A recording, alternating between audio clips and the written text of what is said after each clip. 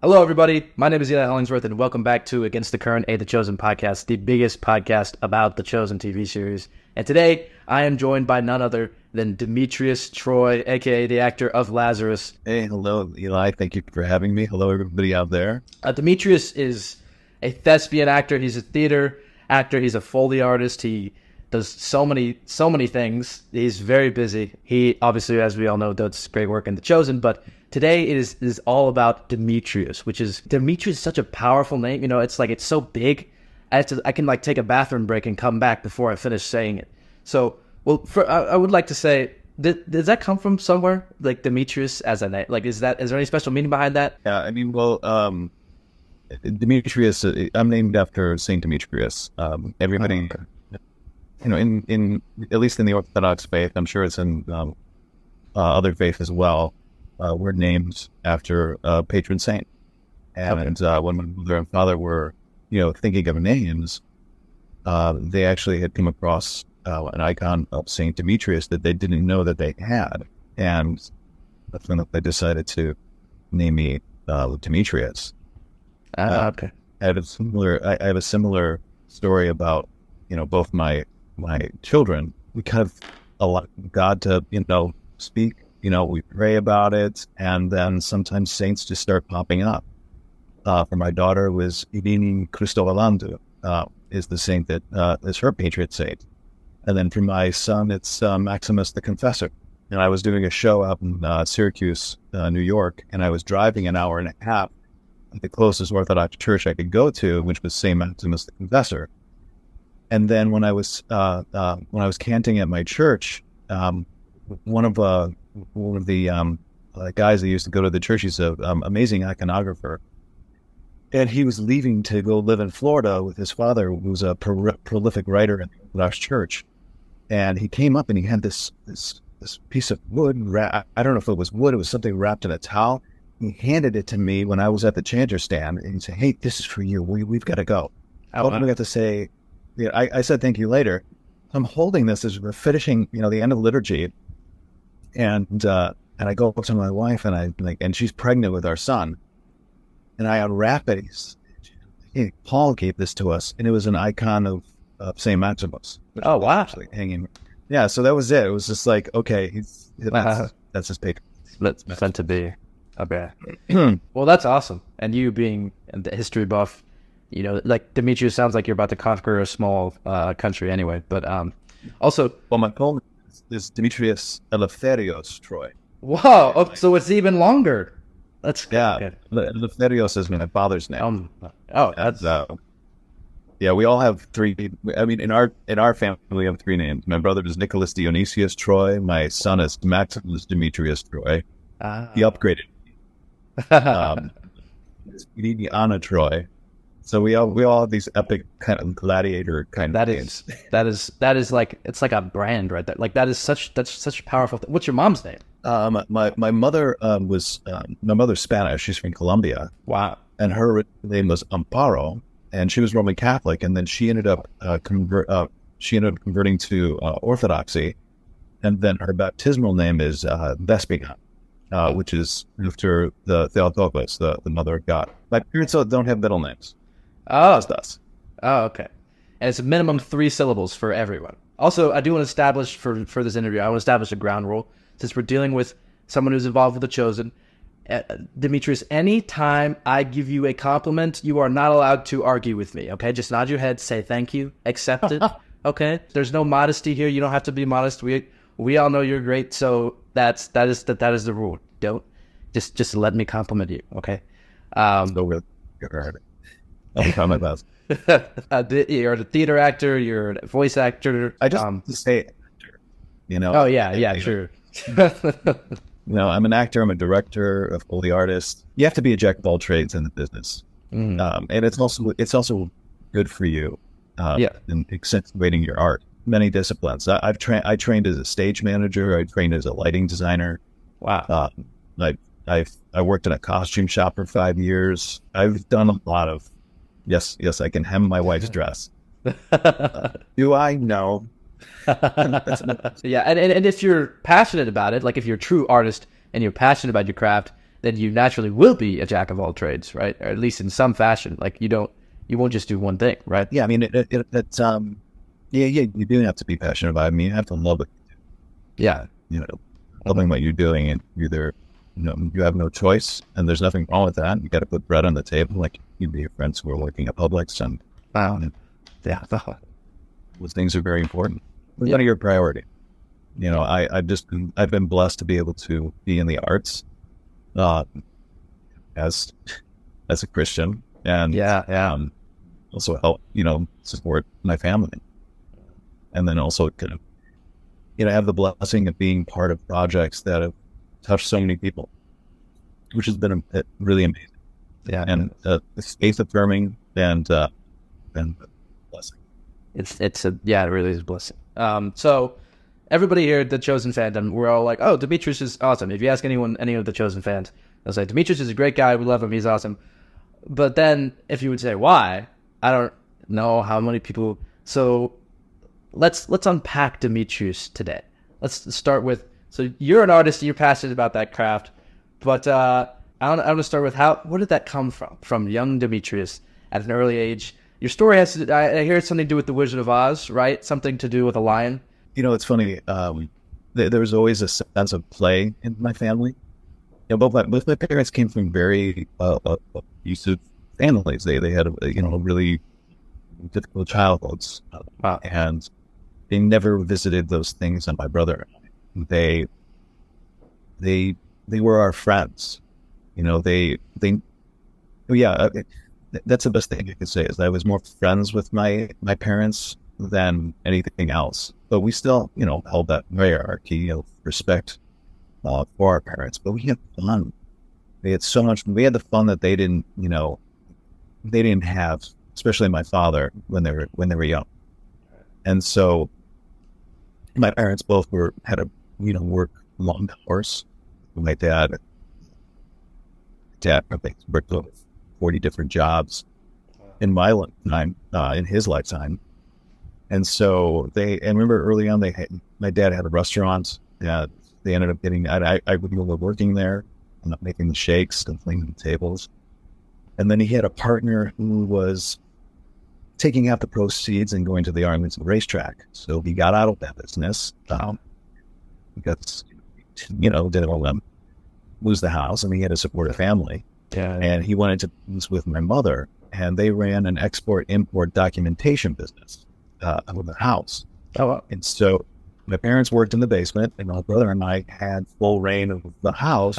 And so I had my figures, I had my Marvel figures, we had Star Wars figures, and every single little king, a world.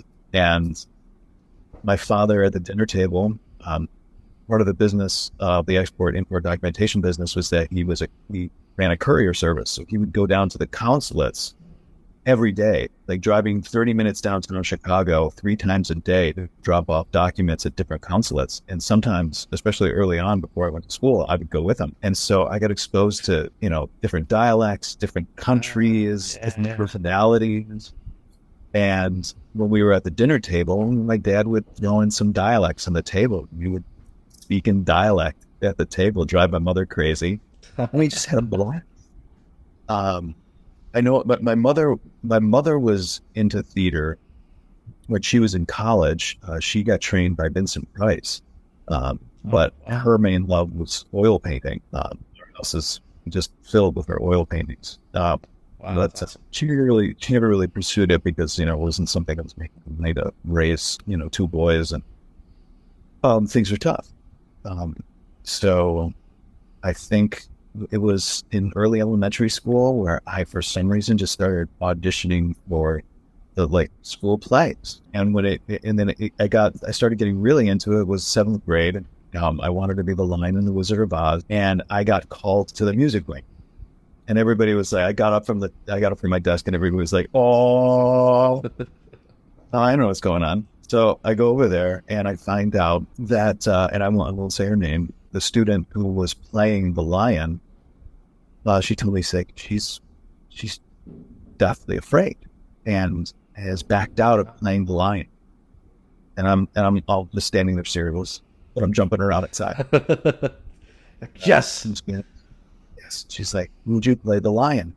And I was like, little Robert De Niro. I'm like, I think I could find the time. Yeah, right. And so I ran down the hallway, slamming all the lockers, and then I got detention. But I ended up playing one, and I'll never forget playing the role. My mom made me a costume that the kids could pull the tail. And I was doing it like, what's the actor's name from the original? I was doing the, what's his name? Man, I totally. I forgot. I think about it. I know everybody who's watching this is going, oh, it's him. Yeah. So I remember the gal who was supposed to play it was sitting in the front row, and she was just her shoulders down. I mean, and I'll never forget that. I felt bad for her, but it was great. It was a great show. Elementary school. Along with that, I was training. I was playing baseball. I was really into baseball. I thought that's what I was going to do. Hold on. Wait. So you were a theater kid and a sports kid? Yeah. That doesn't seem to be compatible. It got to the point where it wasn't. Okay. Yeah, that's what I thought. Yeah. So when we got into high school, so I was playing for my high school, and then in my sophomore year, it was time for varsity. And it was either play center field, play Nathan Detroit and Guys and Dolls. I chose to play Nathan Detroit and Guys and Dolls, but I was still on the traveling team. Wow! So the guys, I was shunned by the baseball team. They were not happy, and they came to see the show. And afterwards, after the show, they all came up to me and they were like, "Good job, man." Good job, man. And then it was funny. I became a junior and senior leader in high school. And so you go to classes and you're sort of like a motivational person for weight class, or I taught Tai Bo, which is really just popping in the video and making sure everybody's doing it.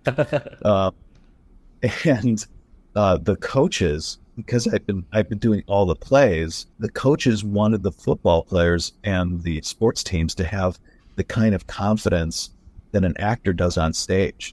And so I would hold improv classes in the gym before we started training.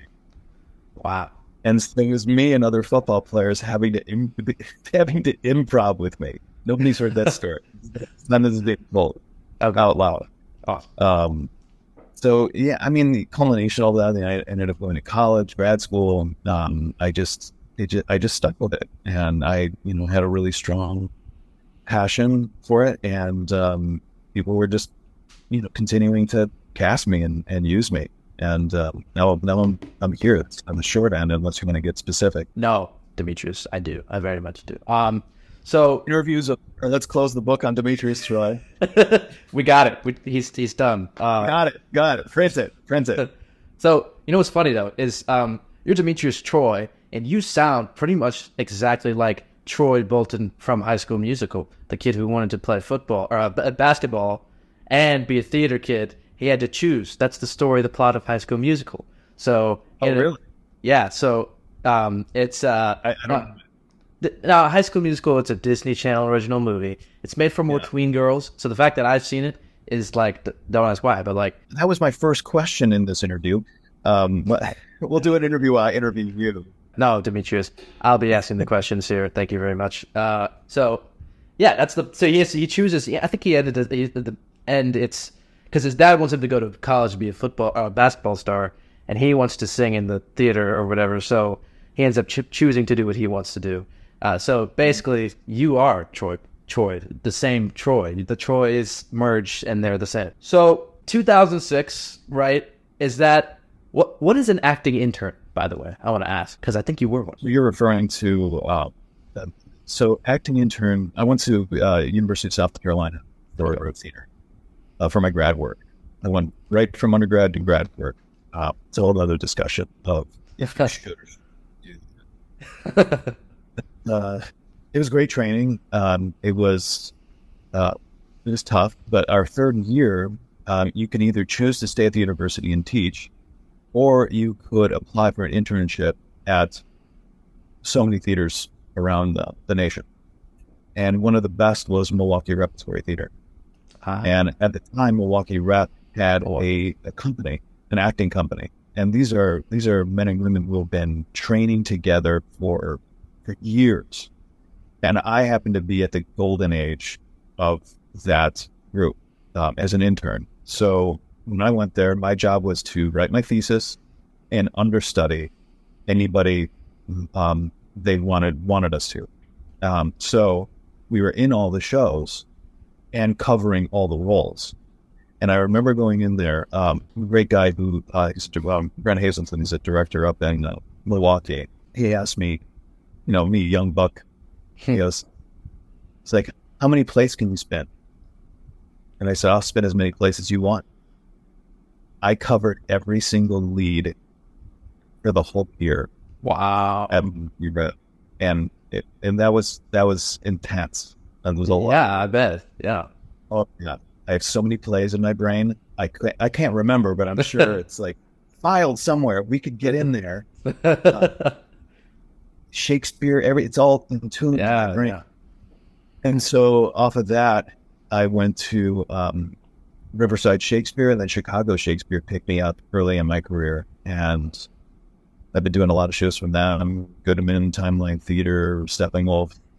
So I was mainly doing theater early on because the scene in the television scene wasn't really prevalent in Chicago yet. And then as that started popping up, I slowly started, little roles here and there. And that's also when I met Dallas. Before all the Chosen stuff, I was doing stuff for his church. But, I played Souls, Adam and Eve. And so Jonathan's been my show Jesus for a long time. But I kind of went beyond the intern stuff. But that's the basic thing that I said before about interning. It was just purely acting. That's it. Okay. So solid. We'll break. We know you're a hard worker, though. That makes sense. I mean, I feel like, do you ever you ever get confused sometimes? Like the characters are in your head, and like sometimes you're like, "Am I William Shakespeare?" Do they ever float around in there? And I mean, I assume you're talking about method acting. There's a time and place for all those kinds of things, but it's dangerous. It can be dangerous. You don't have a good grounding. If you don't have a 0 point, for me, it's faith. Right. For me, it's family. Which is a great 0 point. Yeah. Oh yeah. So it's like you go to some very dark. You go to some very dark places, in order to bring this character to life. Right. But you're walking a balance beam. You do have to be careful. Yeah, because you said you like to play characters. Well, first of all, you say you like to play characters where the script doesn't give you all the answers, right? Which is why you said you're drawn to what was it, Chekhov? You said you liked his characters a lot because he doesn't give you all the answers in the script. Yeah, I mean Chekhov's one of my favorites. I mean, every play is, I don't want to be a nerd. I compared to Jurassic Park. It's like you have a play as a piece of, a DNA structure. And there's a missing point. Yeah, yeah. Yourself, No, yeah, definitely. I understood that reference very much. So I knew you would. Yeah. That's close. Yeah, and you say you like. Or for one character you were playing, you said there's a fine line between the goodness of character and the evil, and some characters you play go to some dark places. But I mean, first of all, method actors are weird, Well, I mean, I respect them. There are times where, I've done stuff where I won't break character for the whole play, or I've been in plays where I never leave stage, and so you stay in that character. But you have to have some sort of like I said before, some sort of grounding, some sort of way to ease yourself out of it. Amazing actor, Mike Nussbaum. You look him up. He's been in so many different films. He's the oldest living equity actor. Wow. And I remember he was doing a play years ago. He was playing a man who was going through Alzheimer's and dementia, and as an older gentleman. I remember he didn't stay for the talk bag. And I remember he said to me a while later when I did a play with him that he needed to go for a walk after he did the play. Mm. You know, he needed to clear his head. So it's like if you have those kind of, whether it's a ritual, whether it's the grounding in faith, whatever it is that you can push all those things aside, because that's not reality. Mm-hmm. That's for the stage. Leave it on the stage. Then bring it with you. Yeah, that's good. Yeah, that's a tough line to walk for actors, right? Because you are creating art, like you're entertaining people, but also sometimes the stories can be like they're really impactful. So kind of similar to The Chosen is a different thing, but like Chosen is its own entity, right? Almost like the Dallas Amanda they talk about, they created this thing, but like they're kind of just holding the reins currently. Like it's kind of almost out of their control now. So art can be extremely powerful. I'm sure you know, and you release that, but it is also like, yeah, it's not real. Like it's entertainment ultimately. So, but like on that same concept, you say you're more drawn to roles where not all the answers are given, right, and some blanks are left to be filled in for yourself, right? How do you think that applies to art and movies and cinema in general? Do you think that that's like, I think movies are more impactful when you don't have all the answers, like any Christopher Nolan movie, really? Like, do you think that that's a pivotal piece of? Well, absolutely. As opposed to, I'm not gonna name films or anything like that for any kind of controversy, but when you are given all the answers, you're stopping your audience from thinking. Yeah. Your audience may not know this, but they want to think. They want to bring themselves to it because their imagination, your imagination is far greater than whatever I can put in front of you. To get all nerdy, it's like learning Boba Fett's, backstory. Yeah, exactly. Backstory. To me, it ruins the mystery of those characters. If you're any nerd and read the expanded universe, it's much better than what they, out. Oh yeah, definitely. Yeah. But I think the highest form of art is when you have people walking out of the play or walking out of the movie, having a discussion and actually talking about the themes. When you don't see the brushstrokes, you don't see the creator in it. You see yourself in it, and you're able to really. To me, I think you're really creating art. Yeah. If you're taking an ideology and beating somebody over the head, giving them every single little minutia. I mean, even stuff that I've worked on, like relevant radio, the things I'm directing, I'll cut redundant lines. It's like, or when a playwright puts in there, Johnny cries and then delivers the speech. No. I say all my actors, all those parentheticals, put them out.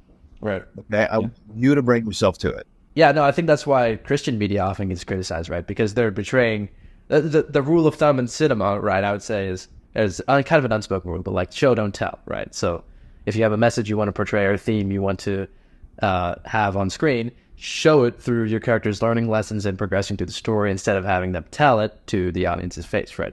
I just to speak on that, I had an instance. One of the first things I started doing when I was in Chicago early on in my career was I worked with veterans, American veterans, and one of the company was called Veteran Art Project, and we would take stories and artwork that veterans had created and make them into presentation, theatrical presentation. And I worked with this Vietnam veteran, and he was living in South Carolina. Just fantastic. He's still a dear friend of mine. And the only communication we had was we were talking on the phone. I didn't know what he looked like or anything like that. I just had his experience in my head from what he told me. And to me, he was everybody, all the pictures I've seen of war, of Vietnam War, all those faces of our young men. I was at the Vietnam Memorial in D.C. Yesterday. Wow, yesterday. And use all those names. And so I was supposed to be writing a full-length play for this project, and that's what I was focused on. And then we started to find out that it was a showcase. It started becoming a showcase because they had so many artists working with veterans, and I wanted to present as much as possible. Yeah. So I ended up having to cut it down to 15 minutes. Wow. And I didn't have time to get an actor, so I played him. I played John.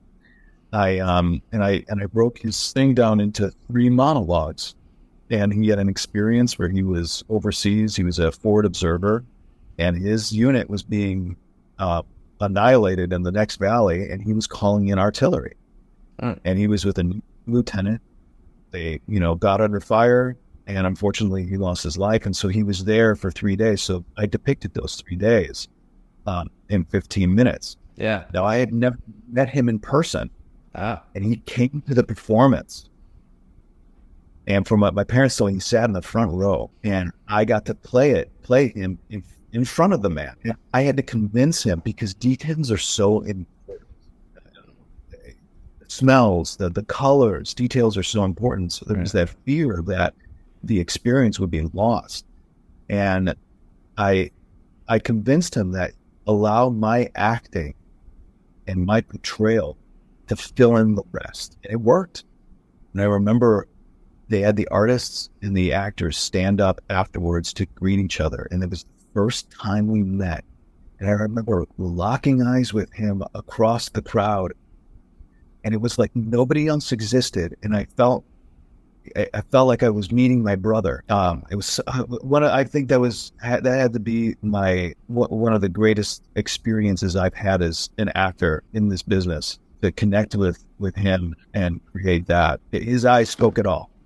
The dawn is nobody else mattered. The highest form of art, it like connects people beyond. It transcends, any words that can be spoken. Yeah, you have to be courageous. But there's actors who, they're afraid, especially when they're trained, they're afraid to go to places that they need to go to portray these characters, and they feel that they're gonna lose something of themselves by sharing. Because sharing it's a difficult thing for people. Definitely vulnerable. Mm-hmm. And the thing is that if you give yourself over, it's more interesting.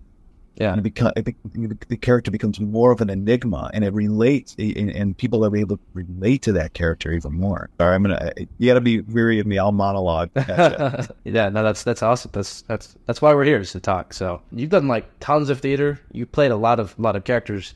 So, but you've also been in a number of. You've been in a good bit of film, television, right? So, what skills? Because theater is a whole other animal than film. I feel like, because it's live, you're in front of an audience, you don't get any retakes, right? So what skills do you think from theater helped in film in any way? Like when you're filming The Chosener, what skill set from theater was really helpful for film? For me, it's the theater training.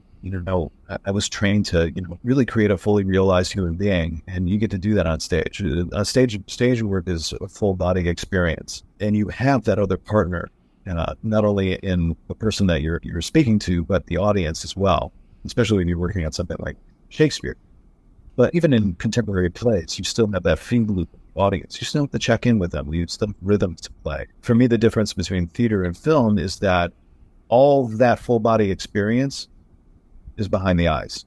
It's a razor focus, because if you do too much on the camera, it's like somebody who's, talking like this, you distract the audience, and, there's, little tricks here and there, you cheat, you're talking to somebody, but you're cheating your eye line to the outside. Yeah. Your eyes are closer to the camera. There's these little tricks that you can do. But for me, the preparation is the same. It's just contained. Right. And it also depends on the shot. Is it a long shot? Is it a medium shot? Is it a close-up, extreme close-up? It's a different beast. And there are actors that struggle with it. I know I can't say I struggled with it. It was just, it's definitely a learning curve, subtle learning curve, because as a theater actor, you want to move your body. Names your hands a little bit. Yeah. Those, how was it? You don't want to saw the air. There has to be a meaning to everything that you do. Right. Yeah. But the thing with theater nowadays is not with everybody, but I mean, I've seen a lack of, there's a vocal training that's lacking because everybody's, into theater and film, TV and film. You get people that can't hit the back wall in a theater anymore. Things become, people try to get things more cinematic on stage.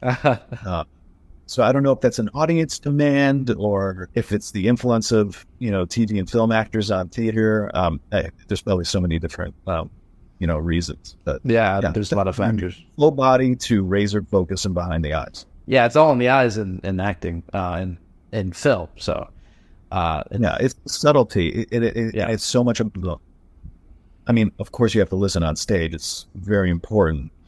Because there is an improvisational quality. It's like you may have these lines, but I like to add moments in the plays where what if I don't say yes? What if I don't agree to do what the play wants to do? And in that moment, there's this electricity where the actor is choosing. And those moments, we find moments like those, and that really translates into the audience as well. Or people might think that forgot his name. How did you get tapped for The Chosen? You said you knew Dallas, you knew Jonathan from what, Vertical Church Films, right? Is that what you were part of? Harvest Medical, Vertical Church Films. I can't remember. It's been a while.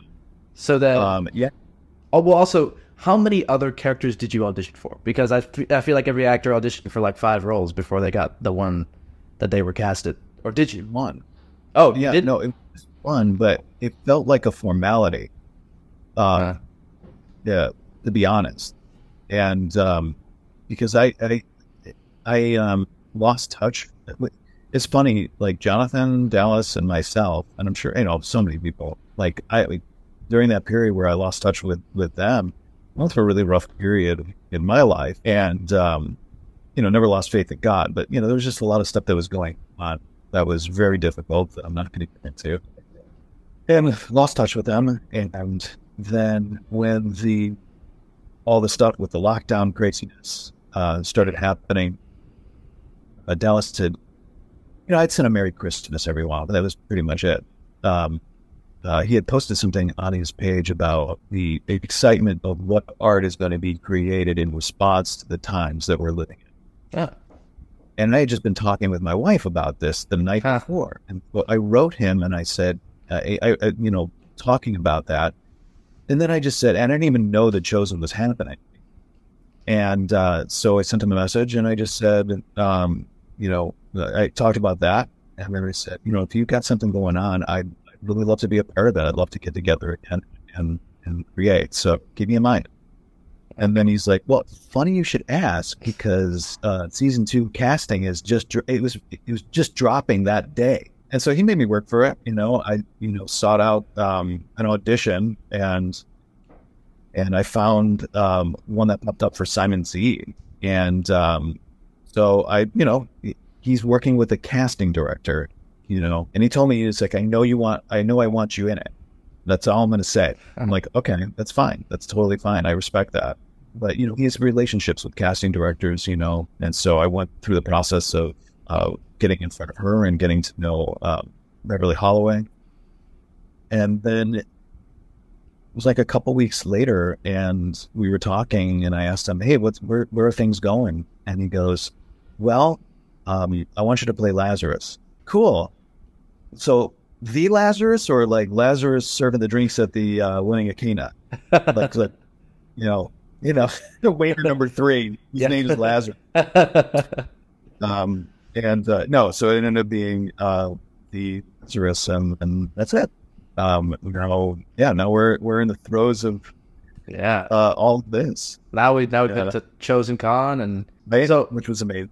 Yeah, that was amazing. That was crazy. I'm sure it was crazy. Like, just probably awesome for you to see the fruits of your labor, right? Like, because like you can see people on the internet, and they say it's impacting them, they say how much it means to them, but then to have a face-to-face conversation with another human is a completely different experience entirely. So, absolutely. It's as I this keeps on popping up for me.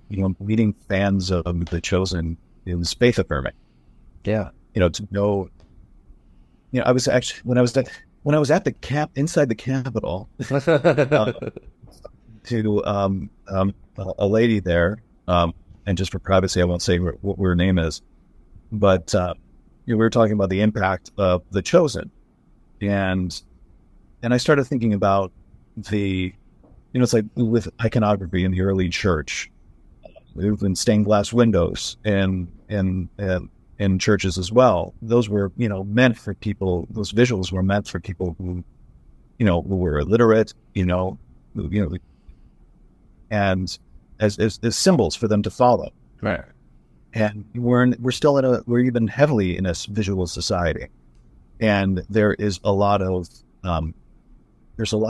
visual representation of things that are not exactly conforming to faith or belief, and or has a strong presence like that. And now we do. Yeah. And so now we have those visuals like they had in the early church as examples. So I see it that way. I see it as a blessing that the Lord's, people may not agree with all the theology in it or where things are going, but, and there are times where I don't, but God's name is on people's lips. That's what's important. Right. People are discussing it. People around the world are connecting about it. Yeah. I did a cameo. I have a cameo channel that a friend of mine actually asked for a video that was on DVD. So I made it like at 3:00 in the morning before I had to go to the airport because I almost forgot because these were crazy.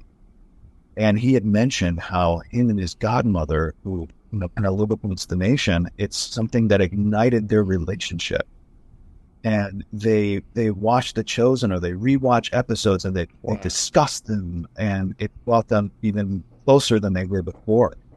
And that's exciting that those things are happening. So it's like, okay, it's great to get a pat on the back. I'm doing a great job. That's lovely. But in the end, I'm able to bring my craft and my faith together. Yeah. Wow. And, I mean, it's nothing better than that. I mean, of course, I'll do secular work as well. I mean, I'm doing Richard III at Chicago Shakespeare Company. But to have that, it's amazing. Yeah, it's the highest. If The Chosen is art, that's what we were talking about. It shows and doesn't tell. That's why it's what separates it from other Christian media. So, like, to get people, you said the best films or projects are when people walk out discussing it. And what The Chosen does, its sole purpose is to generate discussion, which is, there's no better thing. People are seeing themselves in it. Yeah. They see, oh, Jesus wasn't good at sports in this, relate to that. And maybe that's probably not true. Yeah. But it's getting them thinking about Christ. Yeah. It's getting them to think about themes in the Bible. And it's scripture. It's getting people to be like, wait, did that actually really happen? Oh, well, that didn't happen, but this happened. This is what happened, and they're going on their little computers, they're finding out more. Mm-hmm. Yeah. So maybe that's what's, the best thing about all of this. I've visited your house on set, which it's awesome. And I'm sure for you, first of all, as a history buff, which I know you're a huge fan of history, isn't it awesome just to be on set and see these things they've built, all the stuff they've built? Yeah, cribs of Bethany. Right there. Right there. It was amazing to see it. And crew of the set dressers, with cinematographers, that the world that they create for us is just, for an actor, it's a gift. There's so much I can't tell you, as my brain was just bringing up some stuff about season. I gotta put those away. Can't talk about that. But it really is amazing what they can do and what they can do together. I mean, I've been to the Capernaum in on set, and every building is functional. It's like you're walking back in time. Yeah. It's really cool. Yeah, it's awesome. But Lazarus is, so I'm getting a sense. My film senses are tingling. I'm getting a sense of Lazarus having an interesting arc this season, interesting character thing. So he's pretty rich. He's pretty well off in the show, and we see him in season 4. That's Dallas has said this before. He's mentioned that this is going to be a part of season 4. Pretty sure. And I've seen his house on set. It's pretty big. So he's pretty well off because this is your season, really. Season 4 is your season. I cannot confirm or deny the potential film Okay. scene or scenes that you may be suggesting. Or Right. I will tell you that the oil business that Zebedee and the gals are starting is really going to skyrocket. I've got appetizers, billboards. I've got all around Judea. The ministry is going to fly. You're doing commercials, and I got the apostles with billboards, spinning. Winners Jerusalem, come the get sign. the oil. Oh, but no, I think this really is your season, so that's exciting for you as an actor, I bet, too. To have a character who's ripe for the picking, right? We haven't seen a whole lot of Lazarus, but I'm sure you've created this whole canon in your head. Being a theater actor, you have to create this whole character. So I'm sure, are there things that you've created in your head canon that haven't exactly been on the script? Is there anything that you've thought of, oh, this would be a cool scenario if this happened, like being the Trigon star? Is there any little bits that you have in your head canon that... I'd like to say all Judean Trigon champion. Right, okay. Yeah, I mean, with any kind of character, there's definitely questions that pop up. Eventually, I mean, it's no secret, eventually, we're going to hit those biblical things, whether it's in season 4 or season 5. That doesn't really matter. We can discuss, how do you play somebody who has died and resurrected? Yeah. There's questions that pop up for me as an actor is, what did he see? Yeah. Did he see something? Yeah. How does that affect him? How does that affect his humor? What changes in him? How does he see? Does he begin to see? I've lived in a monastery. I'm close with a lot of monks and priests and a lot of ascetics. And there's something behind the eyes that they see the negative of the world. They are on the forefront of the spiritual warfare. Yeah. I remember I had a discussion with an abbot. He wanted to know me. It was one of my first couple of days being at the monastery. He's like, Demetrios, tell me your problems. What are your problems? So I start talking about my problems, and as I'm talking, I realize I'm speaking to this man who's on the front lines of the spiritual warfare, and I'm like, it's all fleeting. What I was talking about meant nothing. And here's a man that's focused on his salvation, the salvation of the world. And I think it's a stronger choice for an actor to make that he probably does see the other side. In an Orthodox tradition, when we think of St. John the Forerunner wasn't just the forerunner of Christ on earth, but he was the forerunner of Christ in Hades, preaching the coming of our Lord there to who would listen. Yeah. And not everybody listened. And so I like to imagine that he did see that, and that greatly affected him.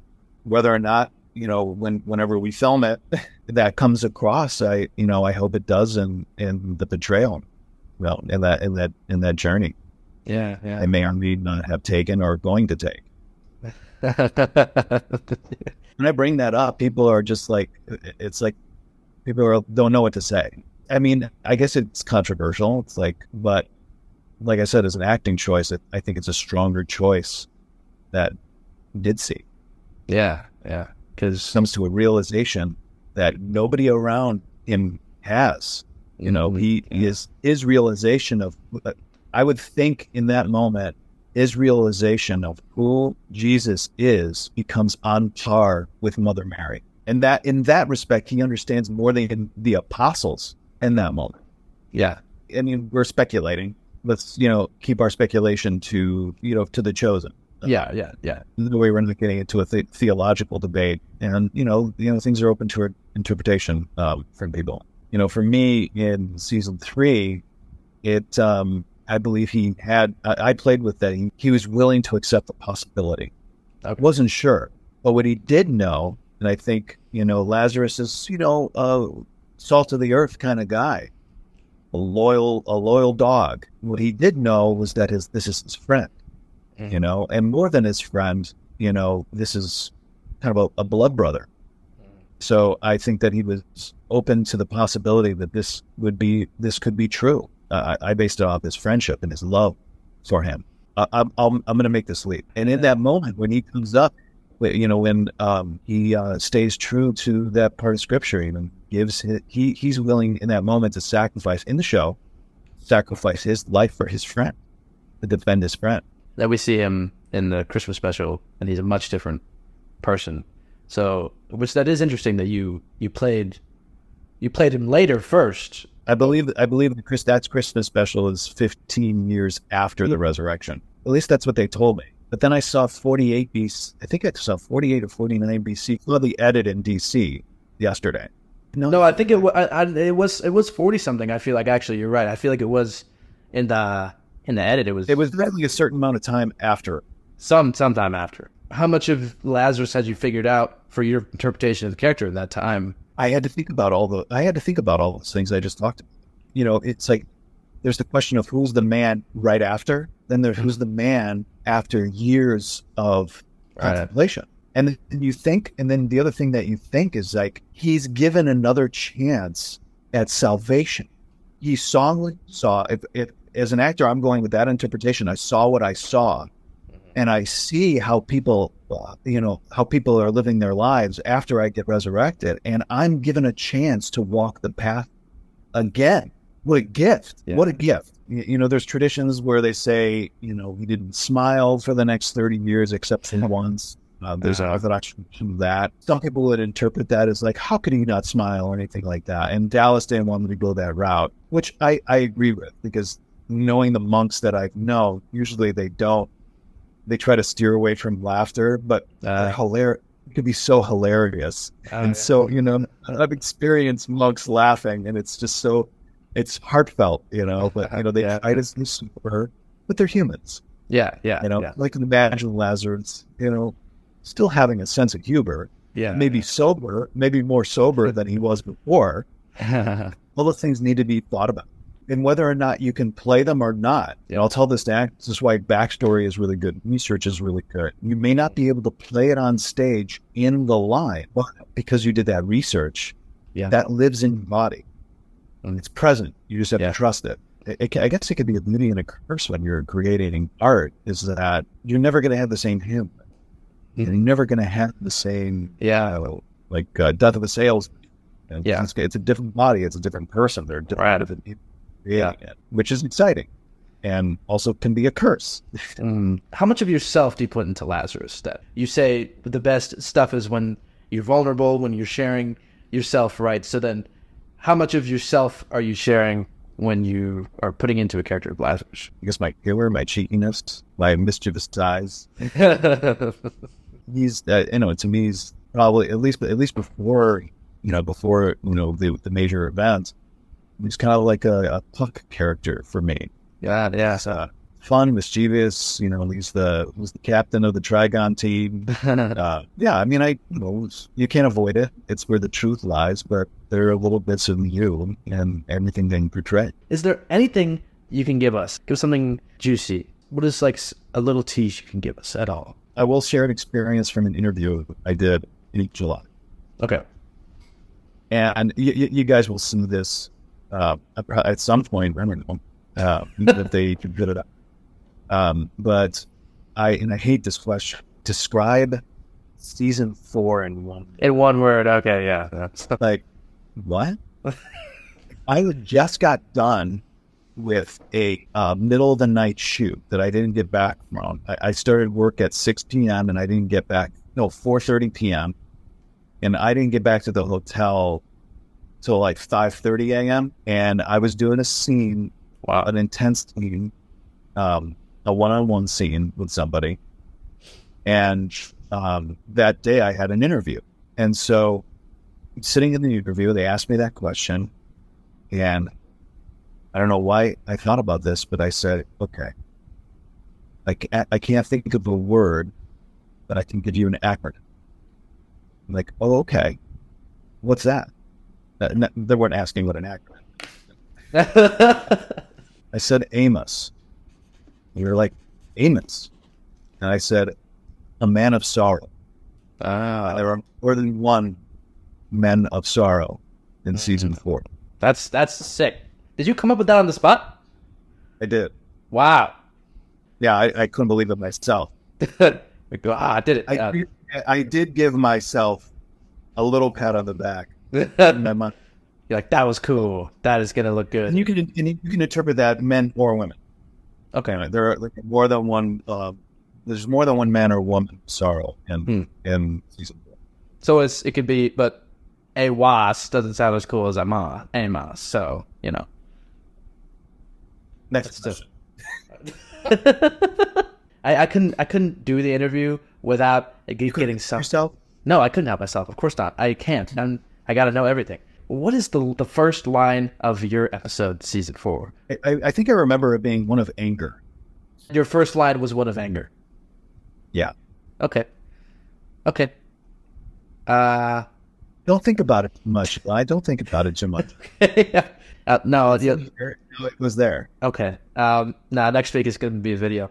Demetrios Troy's first line is, and we'll break it down. Yeah, and I'm going to get a call from Dallas. Demetrius, what do you? What did you say? What did you say? That was a great impression. We got that out of the way, and we're done. You're safe now. We're in the safe zone. We're in the clear. Wanted to give you a little bit of trouble, but not too much. You're talking about a kid who could hook himself out of anything. Oh, okay, yeah. You're very good at it. You jumped through a good amount of hoops there. Is impressive. I applaud you as an opponent. Last thing I do want to talk about. So you're also a Foley artist, right? Which is a whole different thing from, which I've always been so fascinated by. It's a whole different thing from your acting career, being a Foley artist. So explain to people what a Foley artist is, if they don't know, of course, and then just kind of talk about a little bit about that. So, let me tell you how I got into it. I was actually doing it for a children's show in South Carolina when I was in grad school, and we would go around and perform for the Department of Health and Education of this show about eating healthy. And you want to talk about poor? Like, we have poor in this country, and I don't think anybody really realizes that. Yeah. And so anyway, I played this. I changed the character to be a giant rabbit, and so I made these like big rabbit feet and everything like that. And so I was the narrator, and I had my two friends who were in school were playing a mouse, two mice, and the one mouse was eating too much and not staying healthy, and the other mouse be healthy and eat the right things, and then I would come out and narrate, but I would stay in the back and I would follow the script, and I had a drum kit and I had all these sound effects things, and I would create the sounds as we were going on in the show. So I had that experience. Now, I had been working for Unshackled for a number of years just as an actor, and right before the lockdowns, my director and really dear friend Tim Gregory came to me and asked me, like, listen, I want to take you to lunch. Can we talk? I'm like, okay, what's going on? And he sat me down and he offered me to be part of the company and to be. I'm one of. I have two swing Foley artists as well that will take over if I'm not there. And I have been not there for. Well, I'm doing a 3-parter starting Saturday. That's going to be pretty amazing. Wow. I'm playing the lead in it. I'm not doing Foley work for it. So a Foley artist will create the sounds for a film or a radio program. And sound is extremely important, in especially film and radio, because it really paints the environment. Yeah. For example, it really draws the audience into the environment when you have really good sound. If you ever see a movie that doesn't have good sound, you'll know it right away. Yeah.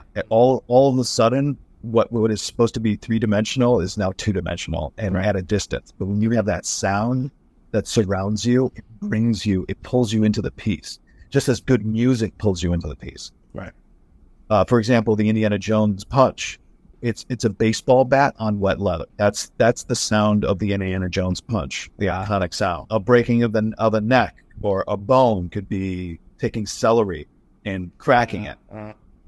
So it's just enough to feel real, but also just over the top to make it so visceral to the audience that it actually is more real than it would be. And so,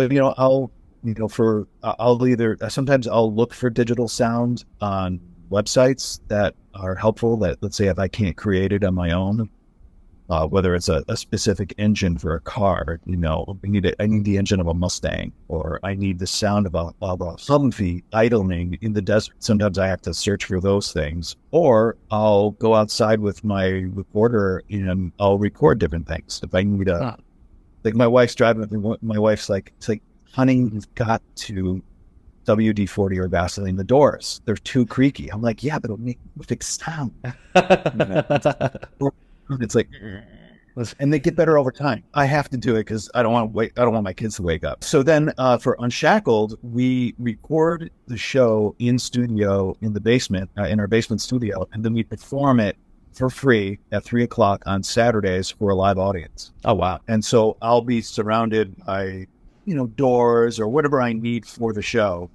And then as the show's going on, I'm not only voicing characters, but I'm doing the sound. So, footsteps, I've got, 2 shoes I'm bringing together. Or if I'm doing multiple sounds at once, I'll have my shoes on and I'm walking on the floor and there's a mic there. And then I'm like, stirring coffee as I'm walking, because, there's all these environmental things that I have to do. And it works. It makes them into this kind of like old classic radio program. Oh, yeah, that's cool. So I think that's a good explanation. A little insight into what I am on the side. Yeah, no, I've always been fascinated by the Foley artists because sound is incredibly important. It's just like I've been at breakfast with my whole family, and I said, shh, everybody shush. What? I got to record the environment. Record all the breakfast sound. Yeah, and then I'll use that. Or I remember, this is terrible. I'm gonna get flack for this, but my daughter was crying, and I'm like, and I was about to pick her up, but instead of picking her up right away, I like, are you serious? I'm like, it's just a couple seconds. I can loop it. That's a completely different skill set than acting as well, but also radio too, because even if you're doing voice work for radio, that is a different, like, voice acting is much different. Like, talk about, okay, so we've gone through the layers of condensing your acting, right? Because theater is full body experience. Film it's all in the eyes, right? And then voice acting, you can't even see you. It's just your voice. You're having to sound like you're in the emotion, right? So yeah, well, it's and also directing it has been very helpful. Like right now, I'm in the middle of directing St. Valentine and Cabrini. I had rehearsal for Cabrini yesterday, and I had St. Valentine rehearsal in DC the day before on Zoom. So it's been crazy. And then I've got recordings next week. So, but as a director, you can get more in tune about how things need to sound. It's a mix between theater and film. There are moments that are the sound is very cinematic, but with a radio drama, you want to be able to use the language to paint the environment. Say you've got a line that says, where did I put my book? Simple as that, let's say. Or instead of, where did I put my book? You could be like, where did I put that book? So you're kind of indicating, I hate using the word indicating, that you're searching for something. Yeah, no, yeah, that makes sense. Yeah. The pace going and the drive of the story going, but it slows it down in a way that the audience can stay with you. And because there are times where radio and audio dramas, they'll edit the dialogue right on top of one another. And so you start losing and start not being able to follow arguments. It actually happened in one of my episodes of St. George last week that I'm trying to get changed, just because the editing was too on top of each other that even I, the director, couldn't follow the story because there was too much space between. They eliminated space between lines. Yeah. Pacing is important as well. So I believe it's a mix of theater and it's a cinematic quality, but it has a flavor of theater in that it has to be more picture. I mean, even words, the way you color words and use vowels to express emotion, is with the actual. Yeah, because you put that in mind because you don't want to make it, you don't want to make it a melodrama. Right. Yeah, that's true. Yeah, and Jonathan can testify to that too, because Jonathan started as a voice actor, right? So, because voice acting I mean, there's obviously pros and cons, but like, I think it's harder to do good voice acting because, like, especially nowadays, first of all, how Chris Pratt is in every animated movie ever that's being released nowadays. And Chris Pratt is, I like Chris Pratt as an actor, but Chris Pratt is, when he's voice acting, he's just speaking like it's Chris Pratt. Exactly. Yeah. That's their brand. It's like you yourself become a brand. Yeah.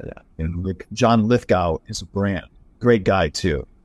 Oh, really? I narrated with him for the Chicago Symphony Orchestra. What an amazing man. Oh, really? But he has his own brand. He has his own cadence. There's a rhythm to what he does. Like you're getting, even though he plays different roles beautifully, he's still John Lithgow. Yeah. It's the same thing. Actors like Alec Baldwin or, John Voight, they're that. Robert De Niro. Yeah. That's they are their most truthful selves, or something like Christopher Walken. Yeah. Oh, that's true. Yeah. They themselves become a brand. Yeah. So there's difference between like an actor and a voice actor. Would you say, like, because a voice actor, like Mark Hamill, for instance, he played Luke Skywalker, right? He did the acting for Luke Skywalker, but then he's also played the Joker. Like, he's done. He's the only Joker that I know. Yeah. No. I think he's the greatest. Joker. Yeah. He's the best of the best. Which, so sad that he's retired recently, because Kevin Conroy, the Batman, died. The Batman from Batman the Animated Series. I know. Yeah. His quote was, without Batman, crime has no punchline. So now he's done this, the Joker, which is sad, incredibly sad, because he was the best one. But I guess what you're saying is true applies for Mark Hamill as well, because he does different voices, like he did Joker and Chucky, but like it is still he is the brand. But I feel like Mel Blanc all the way back for Looney Tunes, even like those people, that's like a voice actor to me. That's a character actor. True. Okay. Yes. Oh, yeah. So then voice acting, but there are different kinds of actors. There's actors that are character actors. I consider myself a character actor. Yeah. But I also play leading man. But I love playing character. My life is dialect. I've done so many different dialects for, Relevant Radio as of recently. I've done tons of dialect. Every actor has a different skill set, and sometimes, they can play multiple roles. They can do multiple dialects. They can change their voice in a way like Mark Hamill can. And then there are, I guess, actors, if I want to say, they just have a brand. Their voices become iconic. And you're talking about producers who want to make money. So it's just like, hey, everybody knows Chris Pratt. Let's get Chris Pratt in here. Right. Yeah. And we want that voice. That kind of prestige. It sells. So then you would say that degrades the art in any way, right? If a producer is just trying to make money. It's a business. There are certain times where it's unfortunate, because as a Chicago actor, a lot of the leads go to New York and LA. Oh, yeah. And the bottom line, and it's frustrating. It's frustrating for people who are starting out, who are trying to break into the business, who just want to break their glass ceiling. As an actor, right? And then you're not given a chance to play Hamlet or play King Lear because they got so and so from the television show. Right. But in the end, there are no theaters that are not in the red. There is the expenses that go into it. In the end, if you want to survive on the production side, it's a business. Yeah. As frustrating as that sounds, and it's frustrating for me, but you also have to understand it from their perspective. Somebody, and there are times where somebody with 19,000 followers is going to get it over the person with 4,000 followers. Yeah. I mean, there's that factor as well, and I hate that. I'm very much a person that's about merit. That's about there's loyalty, there's merit, there's respecting somebody's skills. But in the end, you're putting so much money and there's so much responsibility and there's so many different factors. If you can err on the side as best as you can towards success, you got to go that direction. There's for these producers, there's a lot at stake. There's a lot at stake, but there's also a lot of unfortunate advantages that some people take, which is why things like the SAG-AFTRA strike happen. Yeah. Not to get into specifics, but people are human and people make human choices, and unfortunately, it affects people that it affects too many people in the negative way. Yeah. It's like when an actor, the best thing I could tell an actor is preparing for an audition is worry about what you can control. You can control your preparation. You can control your skill set. You can control staying in contact with people and networking. Those things that those are little things that you control. The rest is at God's hands. Right. Yeah.